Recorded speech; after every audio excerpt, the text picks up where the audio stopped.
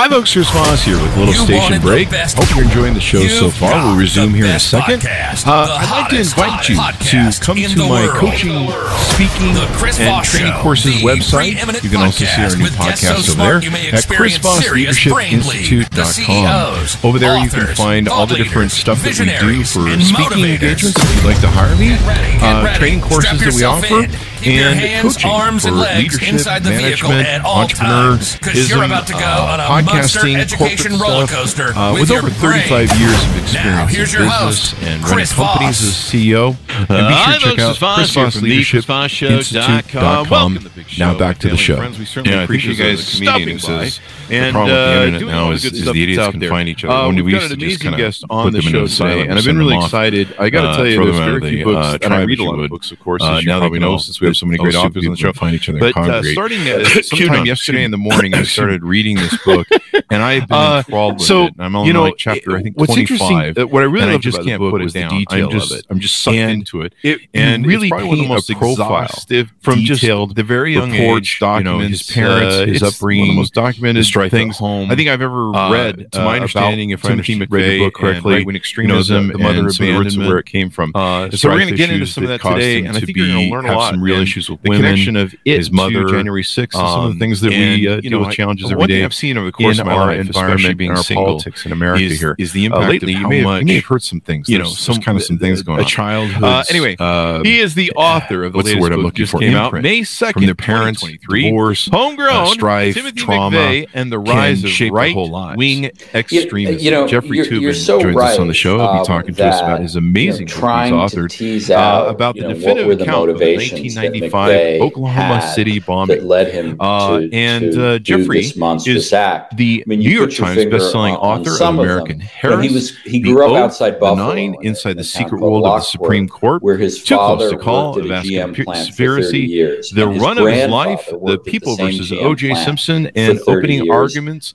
That plant was in terminal decline by the time McVeigh came along. So you can say it either way. Latin is not my first language, so I can't really say for sure. But I think his hold on the middle class is the way it's usually referred to. Was very tenuous. I flunked second grade. That's a callback joke we do on the show.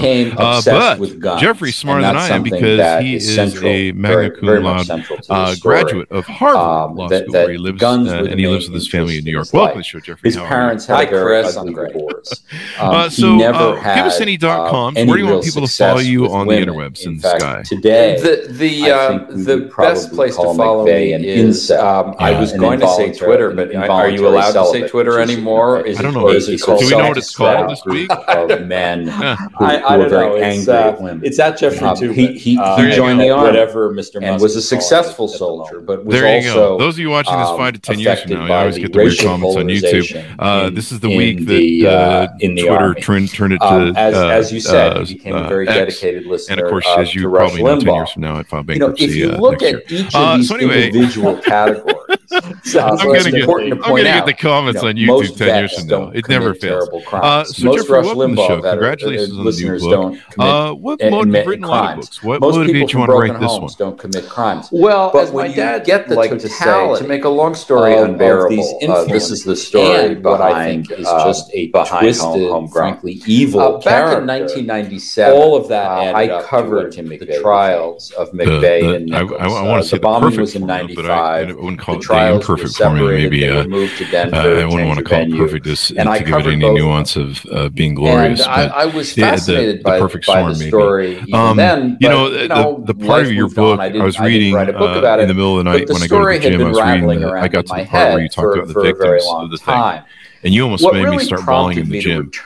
It was moving to read that part of the book. In October of 2020, the famous photo that everyone's seen. I'm sure you remember. But it told the story and the humanity of that experience for what people went through. And I thought that was moving and a good reminder for people to remember about. I got very interested in that case, and I saw that the suspects I struggled with how to do that. We're all affiliated with the Michigan militia. Now, when you have 168 deaths, who was the second defendant, it's difficult lesser defendant in the Oklahoma City bombing case sort of was also affiliated with this. As I was wondering about the connections, and I saw I picked not only were they ideological, including the death of Bailey Allman, the McVeigh, the baby who died, militias, and the famous photograph that you mentioned, but some of the same people were actually involved. So I started looking one into of the dramatic and then just a few weeks later, January, someone who was trapped in the riot at the Capitol, and a woman who again was sitting at her desk, surrounded by 5 similarities between the 90s, the 5 colleagues just fell away in front of her, and I decided to take a look.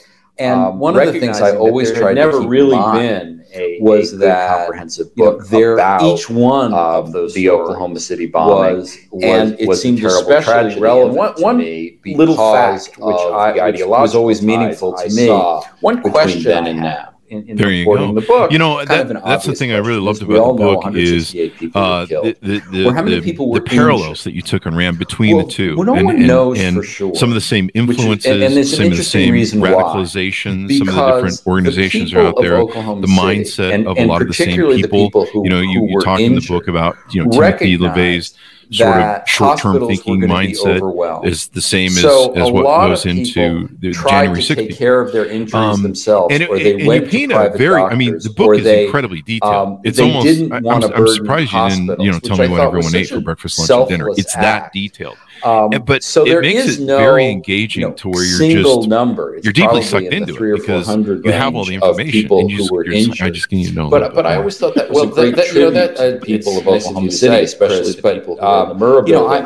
I that they had in a research area that I didn't expect, and as someone who's tried to take care of crime and trials for a long time, in the aftermath, if they could leave the building on their own. Stephen Jones, there you go. And it was you detail about how we came together as Americans.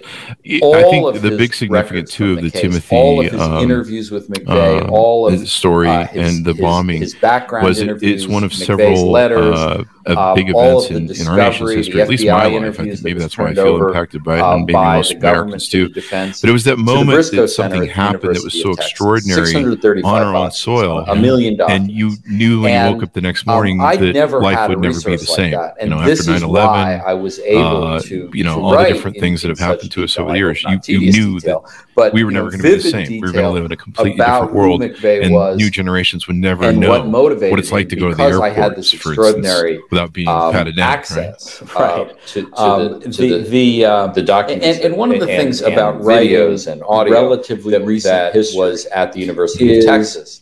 You don't remember, I certainly didn't remember. All the stuff that's going on at the same time, and the fact that it has ideological evolution of right-wing extremism. But it's also the bombing of April. I mean, it is the story in January of McVeigh in 1995. The O.J. Simpson criminal case. A kind of on April 19th, I was in Lancito's courtroom in Los Angeles, that was actually very difficult to pull off. But that had how they assembled the bomb, Merrick Garland, how they financed was the Justice Department, how they delivered the bomb. The Attorney General, who was in charge of the investigation, is really wanted an investigation and trial that was completely different. The likes of which I certainly had never seen. He didn't want, and it's amazing too because he didn't want like a bunch of wanted a very narrowly tailored, in this thing. Not media-friendly case. They have this ideological, and that approach, I think, has also shaped his tenure as Attorney General. It's interesting. A lot of the same influences, Rush Limbaugh, and all those things played into it. For those people who don't remember much about what went on back then with the bombings, was that in the mid-90s, an important event in American history, if you would. It was also when the Unabomber talk about like what was mailing bombs, I think, across the country and killing people. And in fact, because I've been so steeped in this, and a lot of people do remember it, it's important for me to recognize that a lot of people he was taken off the Oklahoma City investigation to try to catch the Unabomber. Didn't know. It was eventually caught the following year in 1996. On April 19th. But 1995, because of the proximity between the Timothy McVeigh and McVeigh, they've often been kind of looped together, little inlet on the driveway in the sidewalk in front of the Alfred P. Murrah Federal Building, in Oklahoma City. and he lit a fuse Kaczynski, and then walked away. But not true of McVeigh. McVeigh was not a lone wolf. He was part of a movement. Bomb. He was also not anti-government. Fertilizer. He was against Bill Clinton's blew up about a third of the building. So I think putting things in the historical context, even though the 1990s aren't ancient history, I think it's important to recognize what was really going on the second floor of the Murrah building at the same time. 11 of the 19 children and you paint a wonderful profile of him, especially over his history, that you see in the same with January 6th. You see other people who radicalized. We talked about incels, people who do school shootings, things of that nature,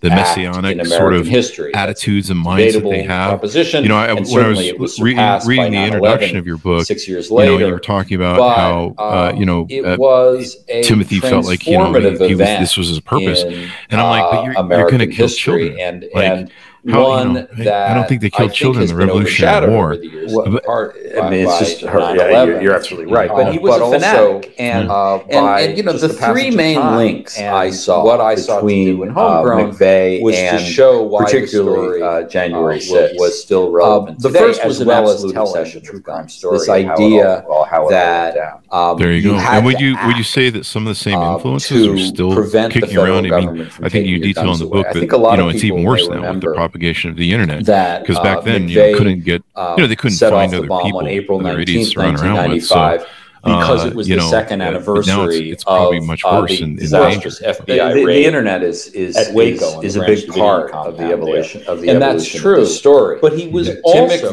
just as equally motivated by something that happened on September 14th, 1994, which he told Bill Clinton signed the assault weapon. That always sticks with me. That was when I knew there was an army out there, but I just couldn't absolutely frenzied by the idea that the government shows and try to talk to people. His guns but he didn't have the personality January 6th to recruit others, and it's my belief that they both believe violence was justified in bombing conspiracy in support of their cause. But the big difference is, which was the most interesting and surprising to me, there was an army was this weird obsession with the American Revolution. Had the idea that because allowed this broader radicalization patriots and mobilization, and as you look at the rebels violently against the British subsequent years, whether it was the plot to kidnap Governor Whitmer, which was organized over private 1995, or the mass shooting in we have the obligation and the right to rebel against the evil federal government. The South Carolina to or the rally 1776 in Charlottesville, because Virginia, so many of the January 6th all of rioters was both organized leaders and motivated, associated themselves with the American Revolution saw on the internet and on social media, and had memorized much of the Declaration of Independence. Not is more pressing the opening than ever because those ideas, but the later in faster where easier circulation. Jefferson is justifying the rebellion against the British. That's how McVeigh saw himself, as an heir of the patriots of the American Revolution, as did the January 6th rioters. And what's interesting, you talk about how they were influenced by Waco, by Ruby Ridge, all these different events, and you see how that's still playing out today. Those influencers are those people that, there's probably a psychological word for it, that use those sort of events as operations for their violence. The Bundys, the Bundy Ranch thing, their big thing was what Ruby Ridge, Waco, Texas, all those sort of events, and it's still playing out today. And I think that's what makes it a higher danger. And there are dog whistles today. I mean, it is not a coincidence that Donald Trump had his first rally of his 2024 campaign in Waco, because Waco has become a symbol of the evil federal government that needs to be disciplined or overturned.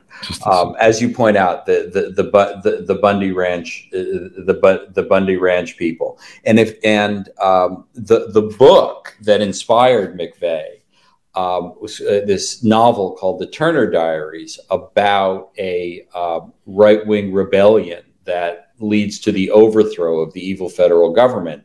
That too was read and inspired many of the January 6th rioters. So, I mean, the links are not hard to find. Yeah, and he gets the idea, Timothy does, to do the bombing of a federal building based off of that. He does. And the Turner Diaries is really a remarkable. It's a horrible book, but it's very vivid. It's about how it's a novel. The conceit of which is that the federal government, has been taken over by an evil cabal of blacks and Jews, and the first thing they do is they pass a law called the Cohen Act. Very subtle there. That calls for the confiscation of all private firearms. Earl Turner, who's the narrator and the hero of the book, gets a truck, fills it with fertilizer and fuel oil, sets it by the FBI building in Washington, and blows up the building, killing about 700 people. Mm-hmm. McVeigh very explicitly modeled what he did on what Earl Turner did in the Turner Diaries. In the book, it led to a full-fledged civil war against the evil federal government, and that's what McVeigh wanted. Fortunately, that didn't happen. And you see this theme throughout all these guys. We're going to start a race war. We're going to start a civil war. The Jews will not replace this bit in Charlottesville. There was the young kid who shot up the Baptist church. He thought he was going to, they all think they're going to start like a race war and they're going to awaken everything. But anyway, I love the book. It's so detailed. It almost reads like a screenplay. And when I read it, it felt like I was watching a movie. You detail what he was going through in his cell, when he was just pulled over and booked for, I think, a bad license plate.